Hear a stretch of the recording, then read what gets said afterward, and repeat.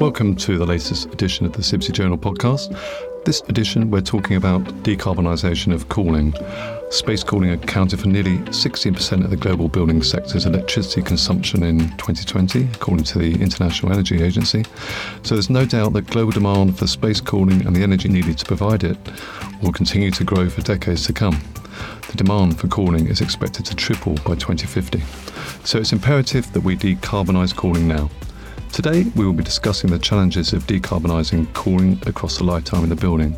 So we'll be looking at the challenge of reducing both operational and embodied carbon. So today, we are fortunate to have 4 leading experts on this topic. We have Matteo Dell'Ombra, who is Product Commercial at Daikin UK, Andrew Mitchell, who is Head of Sustainability Operations Director at Mace, Carl Collins, who's a Head of Digital Engineering at CIBSE and a former engineer at Arup. And we also have Clara Bagenal-George, who's an associate at Intraba, formerly Elementa, and a leading light at LETI, the London Energy Transformation Initiative, which she helped initiate, was that in 2017, about that time? Yeah, that's right. Clara also co-authored TM65, a calculation methodology for estimating embodied carbon in building services, which also applies to air conditioning and cooling products, so that's a topic we'll be covering today. Right, so we're going to start really by asking what is the biggest challenge for everybody in the room around decarbonisation of cooling and air conditioning, and I guess the person who it affects the most immediately in their day-to-day job is Matteo. How is it affecting Daikin? Well, there's no doubt that it's becoming the sort of foremost topic in pretty much everything that we do. The good thing is that although for some might be a new topic, for us it's something that we've been dealing with for many, many years in the past. And that's because fundamentally it revolves a lot around refrigerant and which refrigerant you use, in which applications, for which systems, and so on and so forth. And luckily, sort of as part of the larger Daikin group, in terms of Daikin industry, we also have a section that deals just with refrigerant, in terms of the manufacturing of it, in terms of the chemistry and learning about refrigerant. So we are absolutely well equipped to sort of deal with these challenges. We've seen in the past, and again, we've seen it today, and probably into sort of the shorter future is going to be becoming even more sort of relevant, which refrigerant you choose. So that's why we've been doing a lot of investments, a lot of research in which is the best refrigerant for the perfect applications. But for us, at the end of the day, yes, the sort of embodied carbon side of things is sort of extremely important, but it cannot be the only sort of driver. So whenever we sort of assess, for example, what is going to be the next refrigerant, and so, for example, why we settle on R32 as the next refrigerant for the vast majority of our application is because fundamentally we need to answer to 4 criteria at the same time, which is the safety of the refrigerant, the fact that the resulting equipment is economically viable for the market. It must be, of course, better for the environment, and it also needs to deliver increased efficiencies compared to whatever was there before.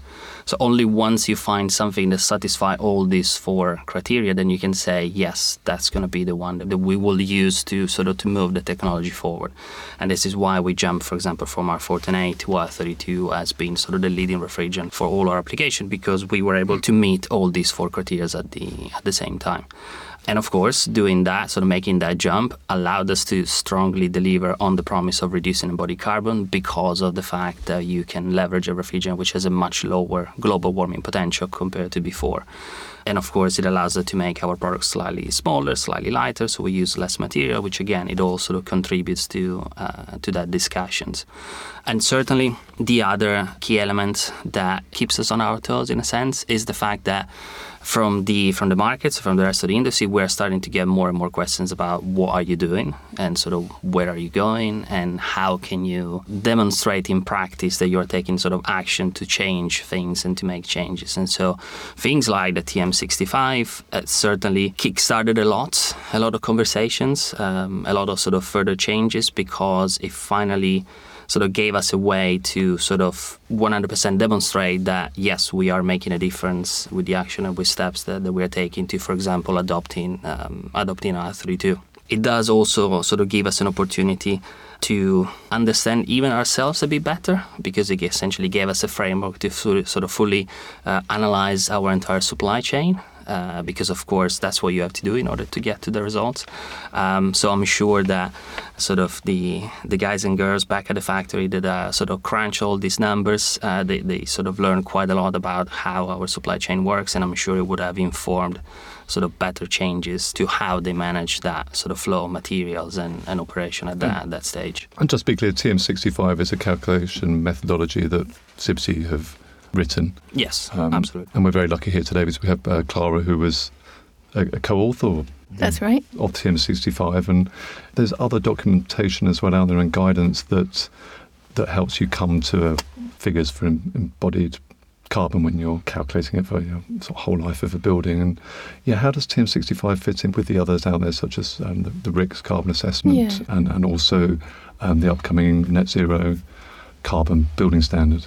So we have the RICS Whole Life Carbon Assessment for the Built Environment, which has recently just been published in its second edition, which I was also involved as part of the authoring team in, which was really great to focus on updating that document, making it much more kind of robust and supporting consistency across embodied carbon calculation across the whole, all built environment assets.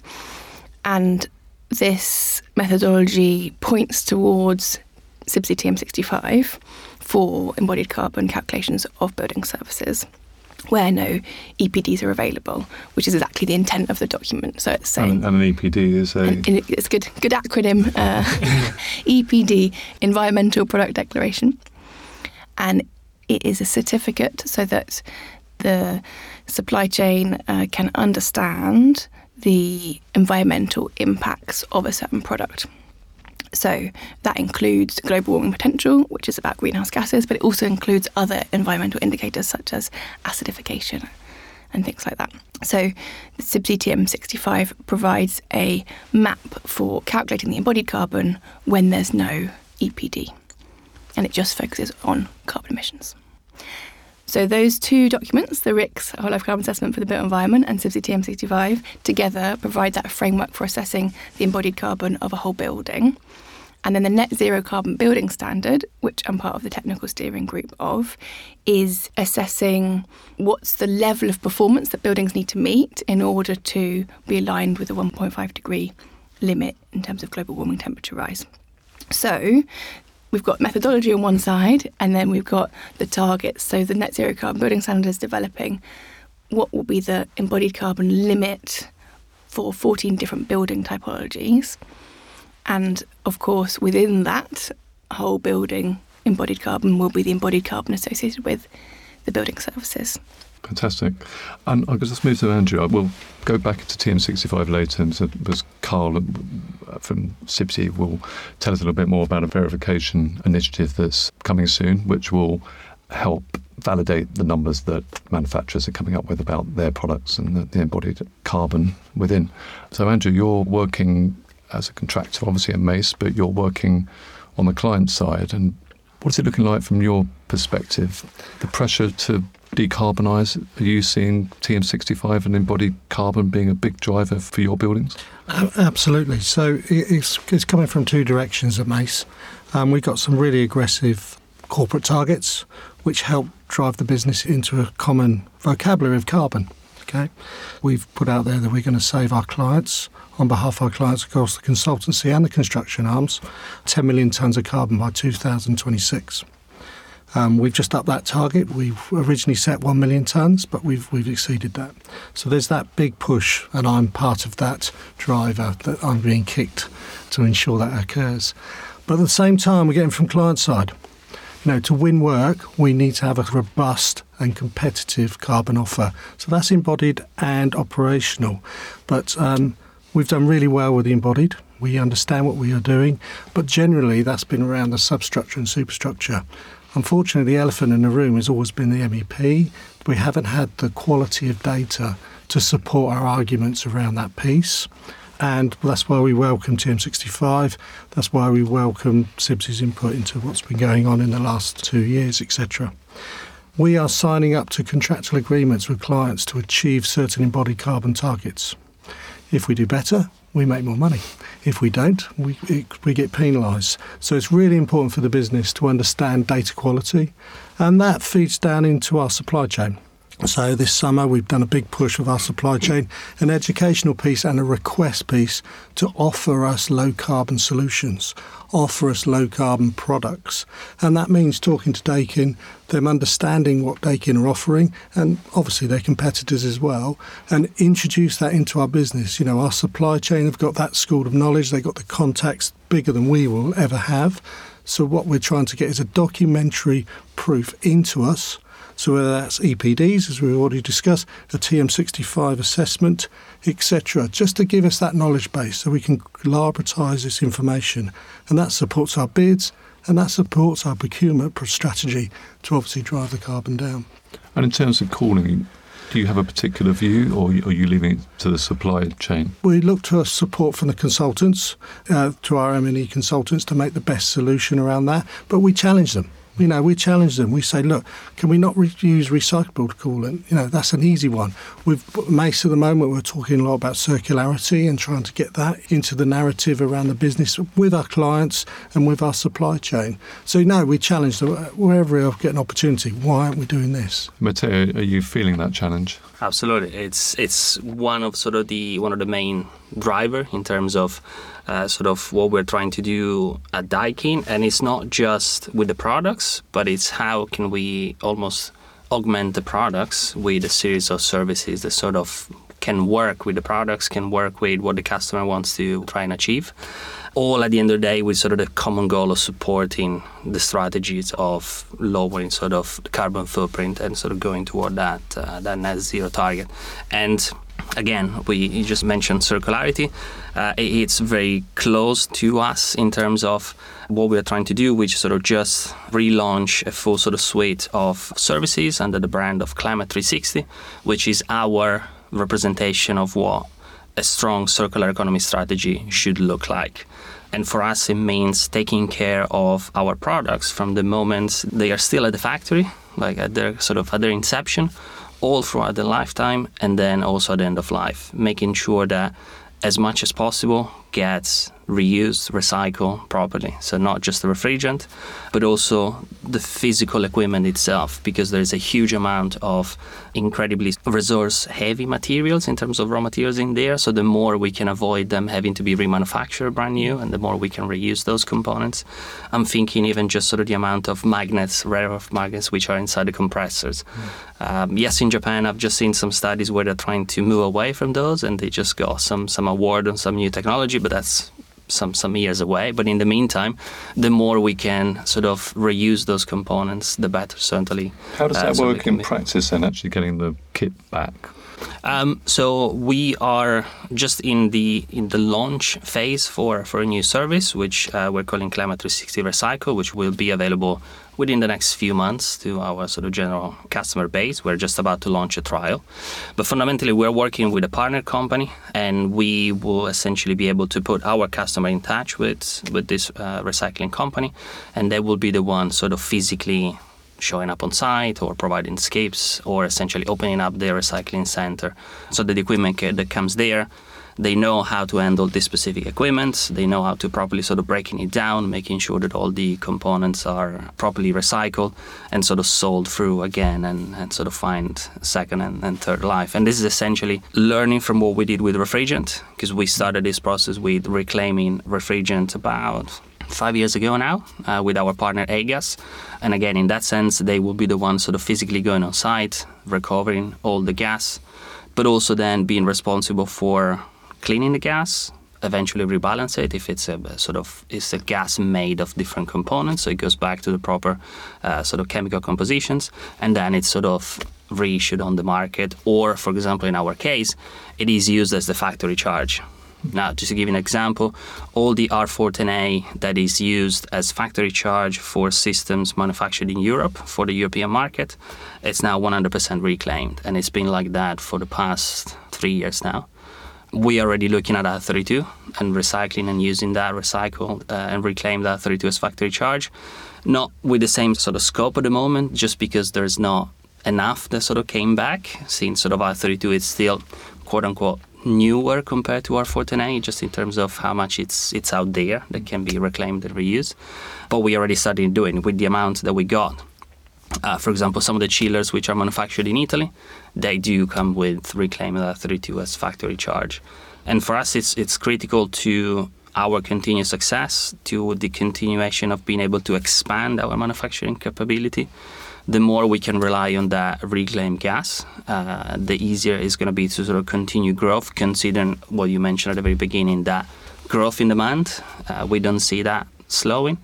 And with sort of some of the changes to legislation that sort of are, some of them already happening, some of them soon to be happening, being able to leverage that reclaimed gas is going to be critical for the success of the entire industry and being able to satisfy the demand. So you're kind of taking a whole life approach because now we have to, and I suppose the challenge now is how is that verified throughout the lifetime of a building when you may not be there during that whole period, and then you have kind of leakage, which is sometimes difficult to track and monitor. That's indeed a challenge because, of course, we are in control up to a point. So when sort of the equipment leaves our warehouse and it's installed, sort of it gets a life of its own, then yes, we may go back at the end. We are looking at potentially doing sort of extra studies in terms of what happens to these kind of systems when they're in operation, just to understand what are the main pain points and what are the main leakage points in that regards.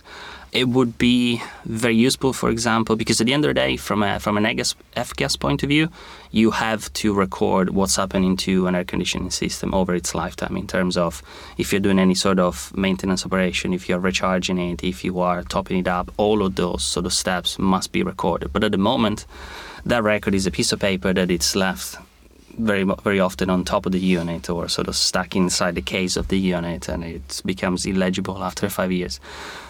Could we digitize that?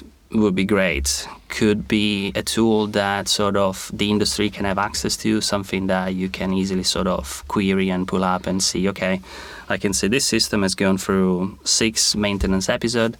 This is what happened to the charge. These are all the steps that happened to the unit.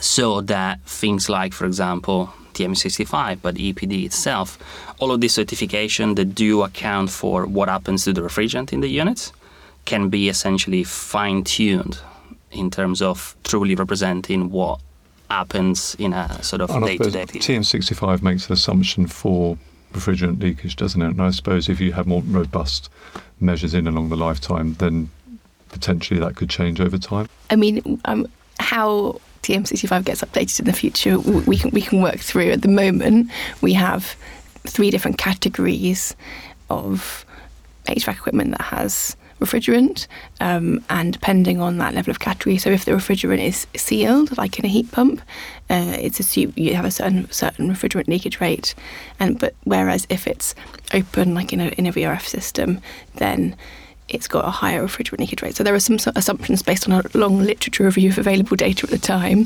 which CIBSE is asking the industry to use across all TM65 assessments. Yeah. And talking about verification, I mentioned it earlier that CIBSE are working on a verification for TM65, which Carl will be able to explain a little bit more. Yeah, it's probably worth a quick recap of how we got to this stage. The technical memoranda, the TM itself, written by Clara and her co-authors, laid out a very clear methodology for the assessment of embodied carbon within building services.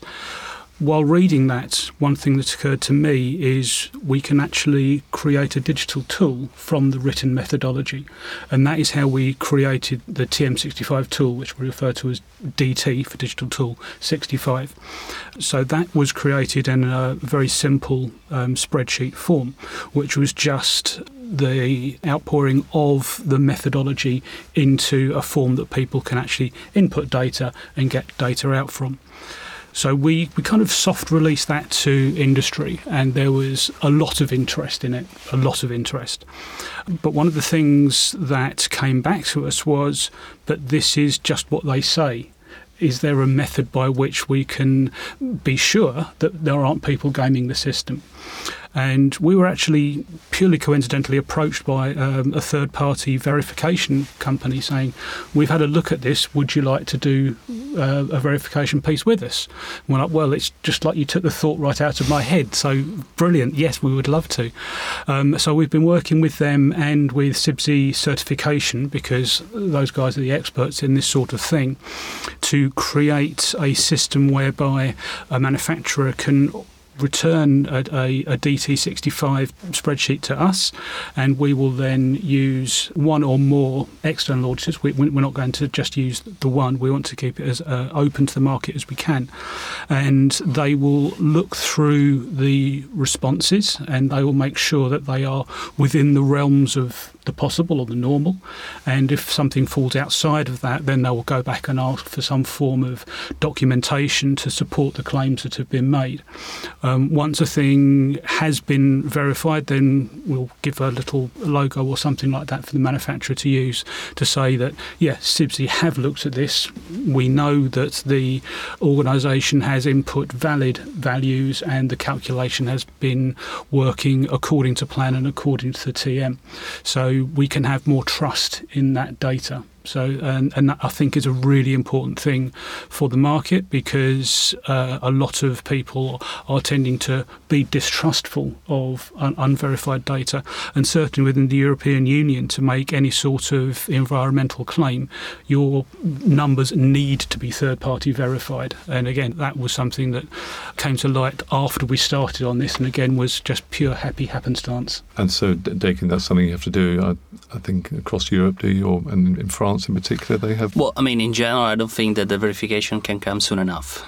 There are many reasons for this. One of it being that I think the more the industry starts to rely on TM65 and what those values stands for, the more they will naturally want to use those numbers to compare and contrast technology, compare and contrast different manufacturer.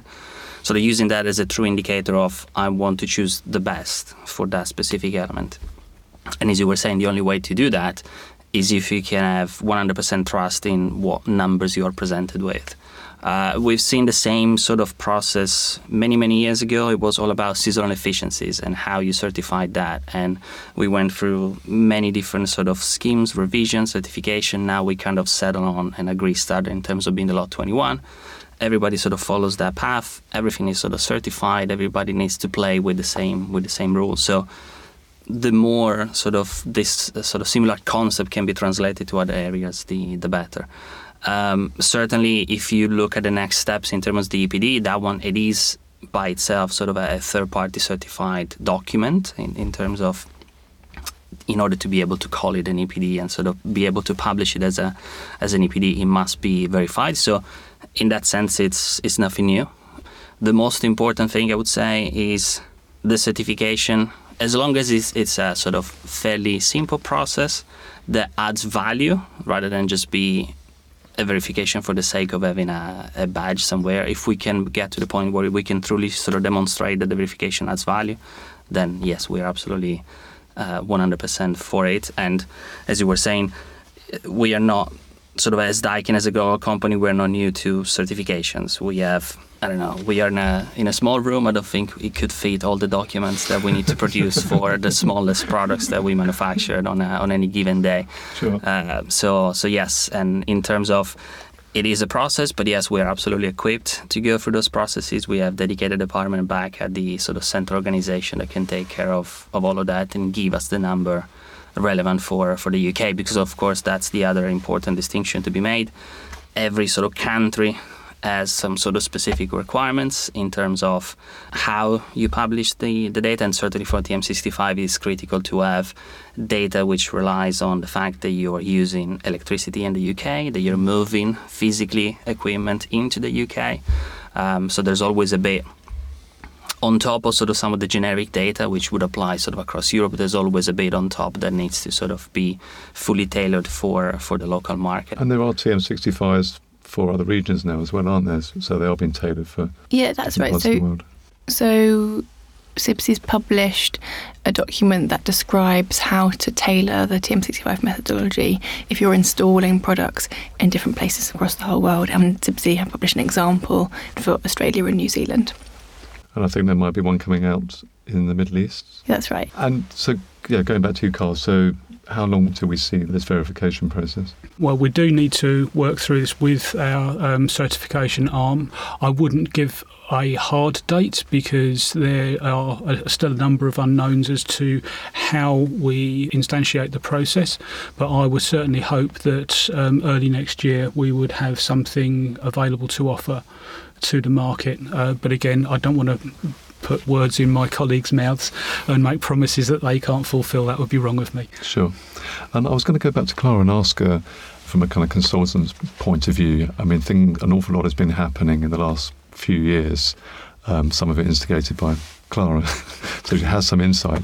But as a specifier, looking at all the different possibilities with a new building or a retrofit, are there any particular sort of trends around cooling that you're seeing, or an overall strategy that you're taking at the moment? I think it's important to take this a holistic approach, and you first start with the building, right? You know, we are engineers, but we work with architects, and we can influence design. You've got to work through, even if you're working a refurbishment or a new build, how can that building form be optimised so that you're reducing the need for cooling from solar gains? That's the first thing that you do. Then you think about, do you want to introduce useful passive cooling strategies such as thermal mass within the building, and how you could best do that.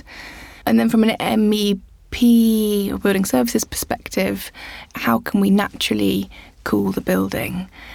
And that means that we need to, even if we're relying on some active cooling, we need to make sure we're still being able to open the windows or opening some other passive vents so that we can cool the building, especially through at night time if you can't do it during the day, if you've got various constraints through noise, for example. So that's the first thing, is about how can we optimise the building form, design and systems so we get as much natural cooling as possible, and then working about how can we make the active cooling systems most as efficient as possible.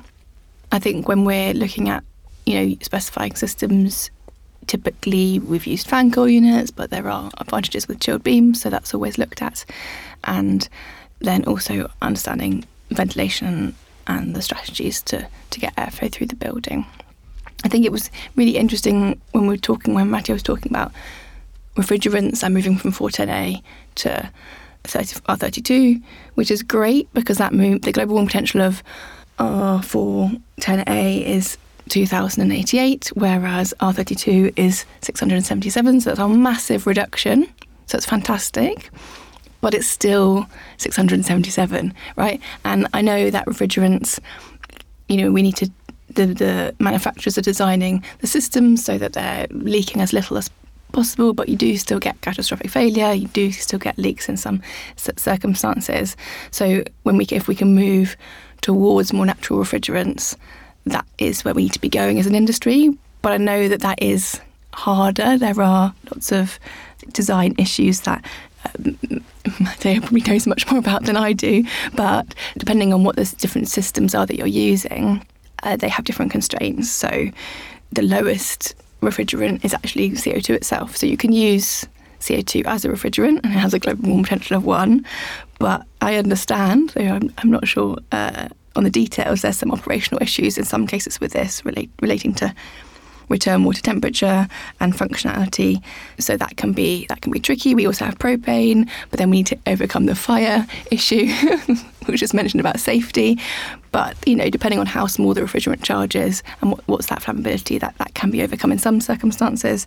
So, we can't just look at global warming potential. We need to look at safety. We need to look at usability as well.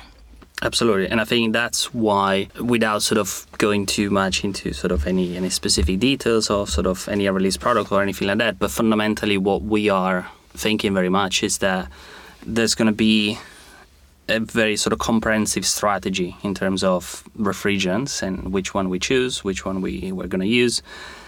It's never going to be a case like we had in the past where one refrigerant can do everything. But it's going to be very much a case that each individual applications will jump on whichever one refrigerant is the best for that specific applications. So also from an industry point of view, we certainly need to get comfortable in using sort of a wide variety of different refrigerants. So making sure that the engineers have the right equipment, the right knowledge, which is a fundamental sort of area where we see a big gap at the moment, but is also an area where we're making a lot of investments as a Daikin.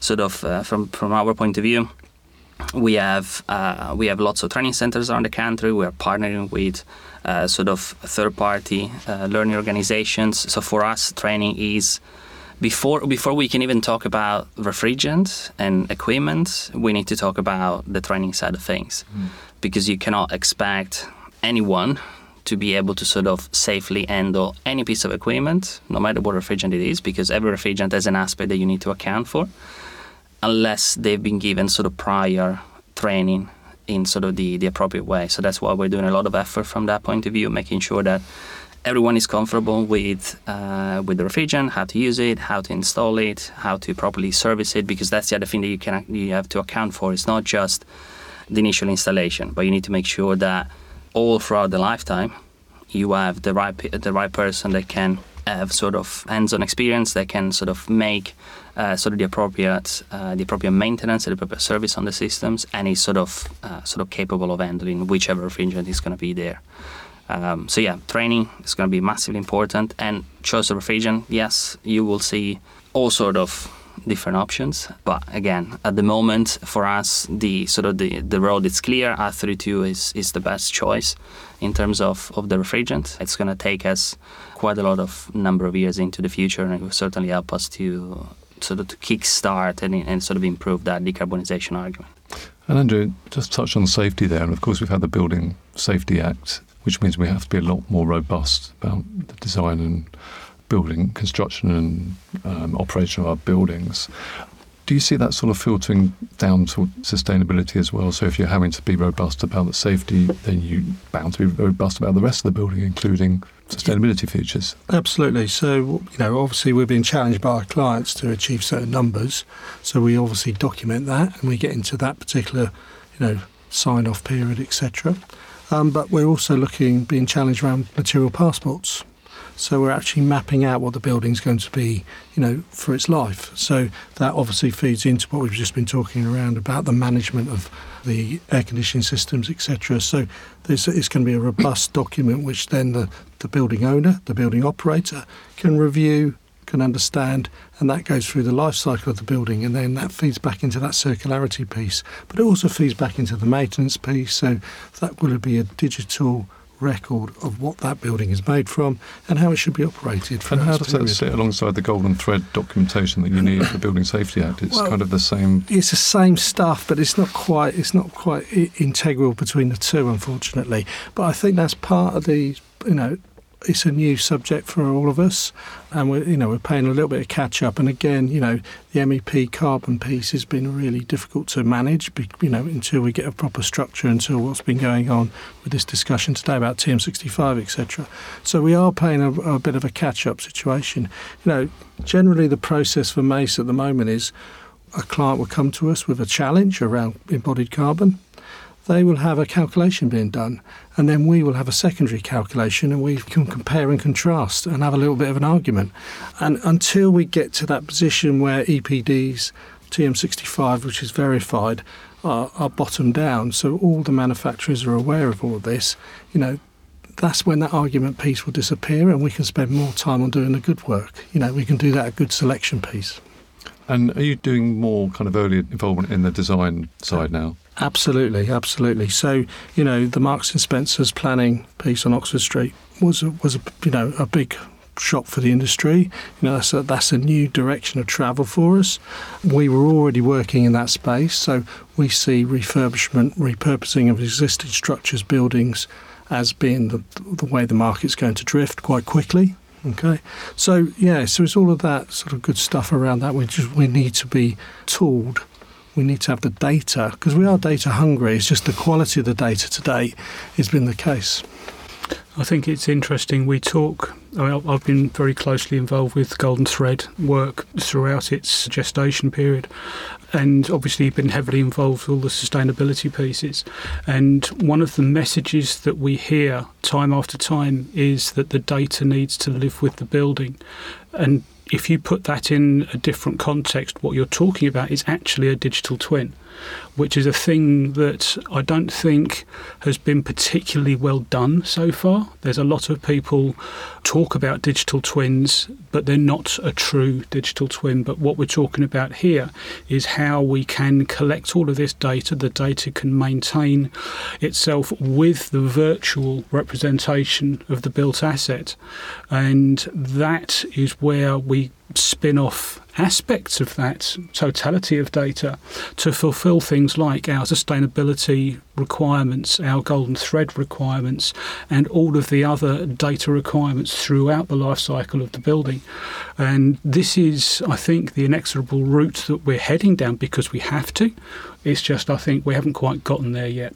And your title is Head of Digital Engineering at CIBSE, so yes, that's the route that obviously we need to be going to bring all this data together so we can, as you say, spin off these different requirements from the same model. I think so, because what we have at the moment is lots of different buckets of data, and never shall these two buckets of data meet. And unfortunately, a lot of the data within them is exactly the same, or you hope it's the same. It might be the same property, but it has a different value, and you don't know that. So I think for all of our sanity, having some more centralised version of that is going to actually make our lives a lot easier. A lot of people do view a digital twin as, oh no, it's another thing I have to do, when it isn't. It's a more sensible and rationalised way of doing the things we are already doing. So there might be a template that somebody like CIBSE may form where all this information. You just give me another job.